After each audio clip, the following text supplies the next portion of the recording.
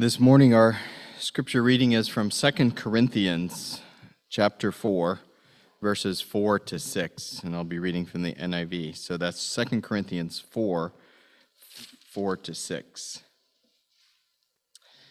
The God of this age has blinded the minds of unbelievers so that they cannot see the light of the gospel of the glory of Christ, who is the image of God.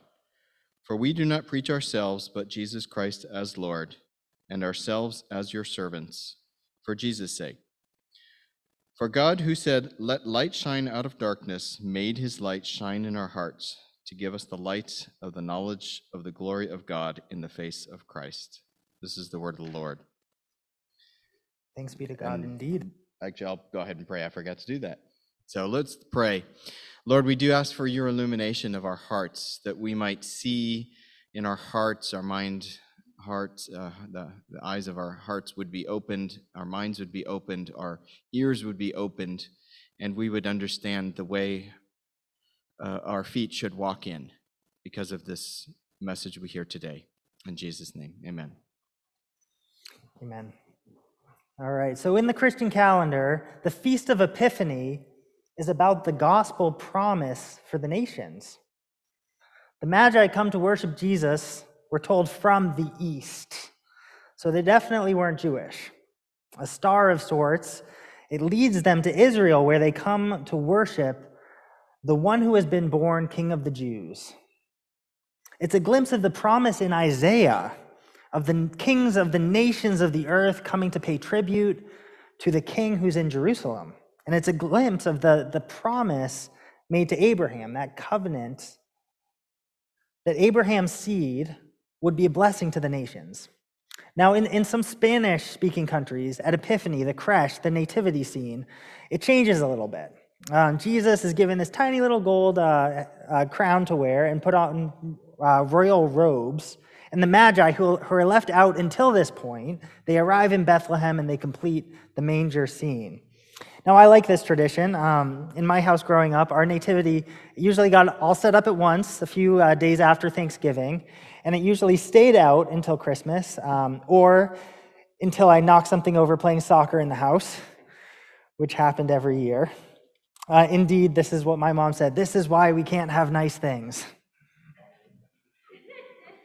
So to organize my sermon today, I'll be thinking about the account of the Magi in Matthew 2, and especially their dealings with Herod the Great, which I'll use to illustrate themes from our passage in 2 Corinthians. So I'm preaching from 2 Corinthians, but the story of the Magi and King Herod and the difference between the Magi and King Herod, they're going to be a recurring analogy that I keep coming back to.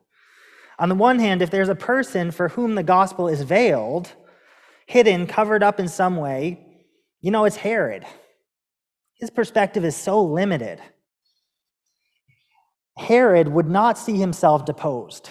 And so he strategically veils his own intentions to go and worship the king. He plots against the shadow of his own projections about what is coming in the future.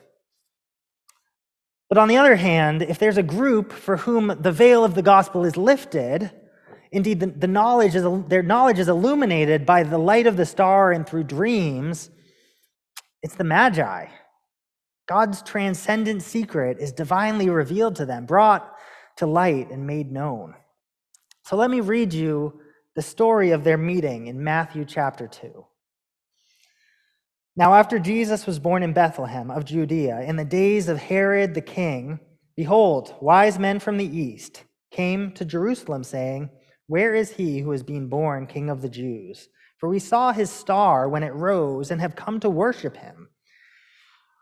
When King Herod heard this, he was troubled, and all Jerusalem with him. So one person calls this a tale of two enemies. But he didn't have in mind that they were enemies of each other, but that they should have a common enemy in Jesus. Now we know Herod was an enemy of Jesus, but so too ought to have been these Magi. The Magi were from the east, meaning east of Judah, like Assyria and Babylon and Persia, those nations that historically invaded, conquered, and sought to control and subjugate Israel. Prior to Jesus' birth, there are several times in Scripture we meet magi-like figures, such as during the time of the plagues in Egypt and during the time of the Babylonian exile, advisors to the king, learned in astrology, brought in to interpret dreams, to see into the future, but also dabbling in magic and royal trickery to appear wise. To be clear, wise men is a relative term. In the Old Testament, Joseph was indeed wiser than these wise men. Moses was wiser than these wise men. Daniel was wiser than the wise men. God uses the foolishness of the wise men in these stories before he uses his chosen vessel to show up through them. Both groups, the Magi and Herod, they should have been enemies of Jesus. But the funny thing is, they weren't. So how did they come to respond in two totally different ways to the birth of Israel's king? I'll ask that again. How did these two groups, the Magi and Herod, come to respond in two totally different ways to the birth of Israel's king? I believe the most important difference between the Magi and Herod is this, that we read in our passage in 2 Corinthians 4:4. The God of this world blinded the mind, in our passage it says of unbelievers, I'll say of Herod, to keep him from seeing the light of the gospel of the glory of Christ, who is the image of God. If you consider what happens next in the story of Jesus' birth and consider it in our world today, it would be unthinkable. In Matthew 2:16, we learn that Herod learns of the wise men avoiding him, outwitting him. So in chapter 2:16, we read, when Herod realized that he had been outwitted by the Magi, he was furious. And he gave orders to kill all the boys in Bethlehem and its vicinity who were 2 years old and under, in accordance with the time frame he had learned from the Magi. So why did Herod the Great implement this great genocide? This is an event called the Massacre of the Innocents. What threat did an infant actually pose to him? I'd say not much. He was clinging to his power, defensively, positioning himself for a future free of the possibility of being overthrown, nipping the buds, killing the infants to retain his power. Herod the Great was blinded by a perceived threat, blinded by the idolatry of his own positional power. And Herod the Great was blinded to the point of actually cutting off his own line as well. What we don't read in scriptures, but we can fill in through history books, is that Herod was driven mad in his fear of being overthrown. Herod's paranoia led him to build a fortress in his palace designed with multiple escape hatches. He was even fearful that his own sons would try to take the throne, so he eventually kills his wife and drowns his sons.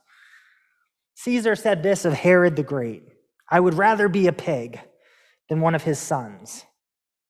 And who of us can disagree with that? Rather be a pig than one of the sons of Herod the Great. The power that was at work here, the God of this world, an idolatry of power, blinded the mind of King Herod. How could he celebrate the coming of this new king? Now, let's think about the context of the Corinthian passage, because Herod's case is a little different than the case of the Corinthian church. We know from topics covered by Paul in the Corinthian correspondence that Corinth is a church with some issues, a church dealing with factions and divisions, these divisions coming under the names of the so-called super apostles, a church where the rich ate their fill at the Lord's Supper, and the poor often left hungry.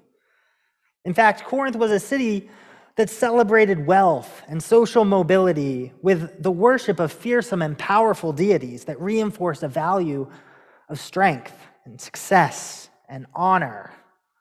Corinth was a city that celebrated traveling orators, speakers of eloquence and earthly wisdom, promising health and wealth and prominence and an escape from suffering. When Paul went to visit them, he couldn't, but he didn't compete with their smooth talking. He didn't come with fine words or prepared speeches. He sought to know nothing, he said, but Christ crucified. Paul says, for those who are perishing, the gospel is veiled. The God of this world has blinded the minds of the unbelievers to keep them from seeing the light of the gospel of the glory of Christ, who is the image of God. It's a lot. I'm going to unpack that. Verse 4. Paul says that the Corinthians, they can't see the light of the gospel of the glory of Christ. They can't see the light of the gospel, and because they can't see the light of the gospel, they can't see the glory of Christ. The light of this gospel, this good news, it's like a lighthouse at sea, a flashlight on a dark path. It's like bringing your phone with its flashlight up to the attic. But even the brightest of flashlights doesn't fix blindness. And that's Paul's point, because the problem is not in the light, it's in the eyes. In the case of the Corinthians, their blindness is evidenced by their culture that admires worldly wisdom, power, wealth, celebrity. They worship things that are not gods, and they place their stock in promises of idols. But let's compare that for a second with Jesus' call. Jesus' call in the gospel to the rich man was to sell all of his possessions and follow him. He says, your self-security, it keeps you from seeing the poor. But even this illuminating light of wisdom, it isn't enough to fix the blindness of this rich man. Jesus' call in the gospel is to put others before oneself. He says, your self-striving keeps you from participating in real community. But this illuminating light, this wisdom, isn't a fix for blindness. You know, it takes an ironic imagination to see in Jesus' teaching that death leads to new life, that the poor are considered blessed, that the faithful boast in their suffering. It takes an ironic imagination. I think that what the gospel illuminates is the fact that the glory of Christ is actually quite unintuitive in a culture that celebrates celebrity and power. The gospel shows us that God, the one most deserving of fame and glory, even to the point of bearing a cross, he forsakes his own honor for the sake of love. The gospel shows us that God submits himself to execution on a cross. Jesus is nothing like the Greek gods, these embodiments of what the Corinthian culture prized. Indeed, what our own Western culture prizes. If Jesus' call is to a cross, well, that is folly. At least that's what the Corinthians would say.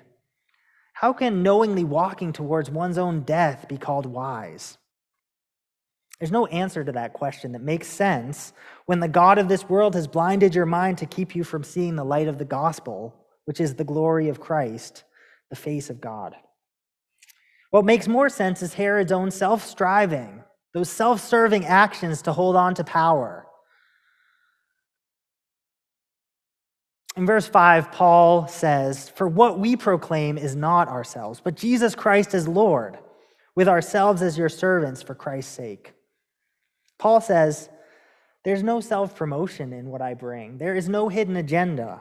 What we're about is revering Christ as Lord, which means he's proclaimed as master, as sovereign, as king. He's the one who has authority to command us to obedience. His instructions are not like a fortune cookie we would open on New Year's Eve. The Bible isn't like a self-help book. His instructions and our obedience to his lordship are at the heart of worship. For those whose eyes have been opened to see the heart of God in Jesus, our only response is to bring gold, frankincense, and myrrh. For those whose eyes have been opened to see the heart of God in Jesus, our only response is to bring him gold, frankincense, and myrrh. And the Magi show us the true posture of worship. To prostrate ourselves in worship as servants of Jesus, to lay at his feet any besetting sins, anything enthroned in our hearts. As Paul says in another letter, to put away bitterness, envy, rage, and anger, brawling and slander, along with every form of malice. To lay at his feet our gifts, our talents, our resources, anything we can use in service of the King and his already and coming kingdom. As servants, our call is to be like Jesus to the world, in service to the church. So what's the reason we become like servants? I think verse 6, for God who said, "Let light shine out of darkness," has shone in our hearts to give us the light of the knowledge of the glory of God in the face of Jesus Christ. Why are we called to live like wise men, with our gifts spread out before the feet of Jesus? Why do we live lives of worship in service, even forsaking our own mini kingdoms? I think it has something to do with illumination. I think it has something to do with God who said, "Let light shine out of darkness."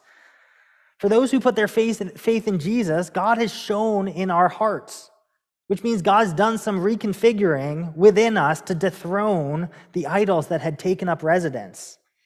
God has shown us his glory. We've seen the glory of God in the face of Jesus Christ. And what does that mean? I don't know if you've ever imagined God, what he's like, what he looks like. As a kid, I'd always imagined he was very bright, that you couldn't even see his face.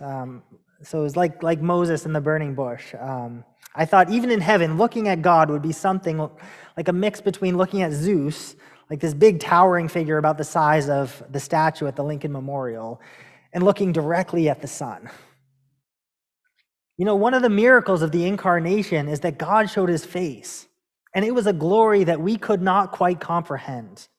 It was the sort of glory that some people might confuse with shame and lowliness. Being a nobody in a culture of celebrity, born to a family that couldn't even afford a lamb for Jesus' dedication, and so brought 2 pigeons. Being a servant in a culture of honor. Being criminalized in a culture that uses death to stamp out infants of promise and silence troublemakers. I was thinking about this. Did you know that worship is a formative act? That is, it does something to us. And more specifically, it shapes us. The Israelites in the Old Testament were said to become hard-hearted and stiff-necked because they worshipped statues. They became like the statues who had hard hearts and stiff necks. We become selfish and proud when we enthrone the celebrities of our age in our hearts. The reason we become like servants when we come into worship Jesus is because when light illuminates the scene, we see that's what God looks like. We realize that he took the form of a servant, the form of someone who sweats it out preaching to crowds that are looking for entertainment and food, someone who valued our lives more than his own and took our sins on himself. We become like servants in worship because worship is a formative act and we become like the things we worship. We were always meant to be image bearers of God, and Jesus just shows us what exactly that looks like, how to exercise the king's dominion without a sword, without influence, without fame or fortune, how we can be the image of God. So with all that in mind, let me read our passage one more time. In the case of those perishing, to whom the gospel is veiled, the God of this world has blinded the minds of unbelievers to keep them from seeing the light of the gospel of the glory of Christ, who is the image of God. For what we proclaim is not ourselves, but Jesus Christ as Lord, within ourselves, with ourselves as servants for Jesus' sake. For God said, "Let light shine out of darkness." He has shown in our hearts, he has shown in our hearts to give the light of the knowledge of the glory of God in the face of Jesus Christ. As I conclude, I want to return to that image of Herod and the Magi, 2 approaches to the promise of a new king. The first is an approach where the king would not be disposed of. The second approach are servants who would worship the would-be king. The first is a desperate attempt to snuff out the light before it grows too bright. And the second are the ones that follow a light, a star, a journey. They make a journey with a light that's already bright. The first is an approach blinded by the so-called gods of this world, of power, of greed, of celebrity, those things that crowd our hearts. The second is an approach that's illumined by the true God of heaven and earth, who is the only thing that is worthy of worship. I want to challenge us today as we think about the journey the Magi took. Let's walk the path of the Magi. Let's worship God with joy, because the face of Jesus, this revealed paradoxical glory of God, we can see more easily the God of the universe who is love and who loved us sacrificially. And that his heart is for the nations. Let's keep long in our mind that image of Isaiah, of kings of the earth coming before the throne of the King of Jerusalem. And I want to invite you to consider today what treasure you would bring along with you on this path that the Magi took. I mean, what is your gold and frankincense and myrrh? And the other side of that is what do you need to let go of on this path, so that when you reach the King of Kings,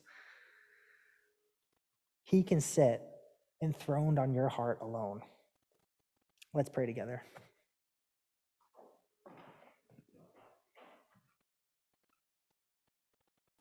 Father, we are humbled because you, in your glory, is something unlike we expected and something unlike we see in our world.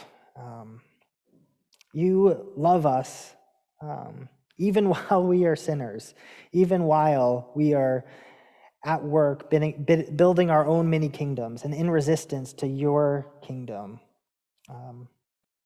I pray today that you would work in our imaginations to think about what it would mean for you to be enthroned alone in our hearts, and what it would mean for us to give you a gift of real value, because you alone are worthy of our praise. We pray this in Jesus' name. Amen.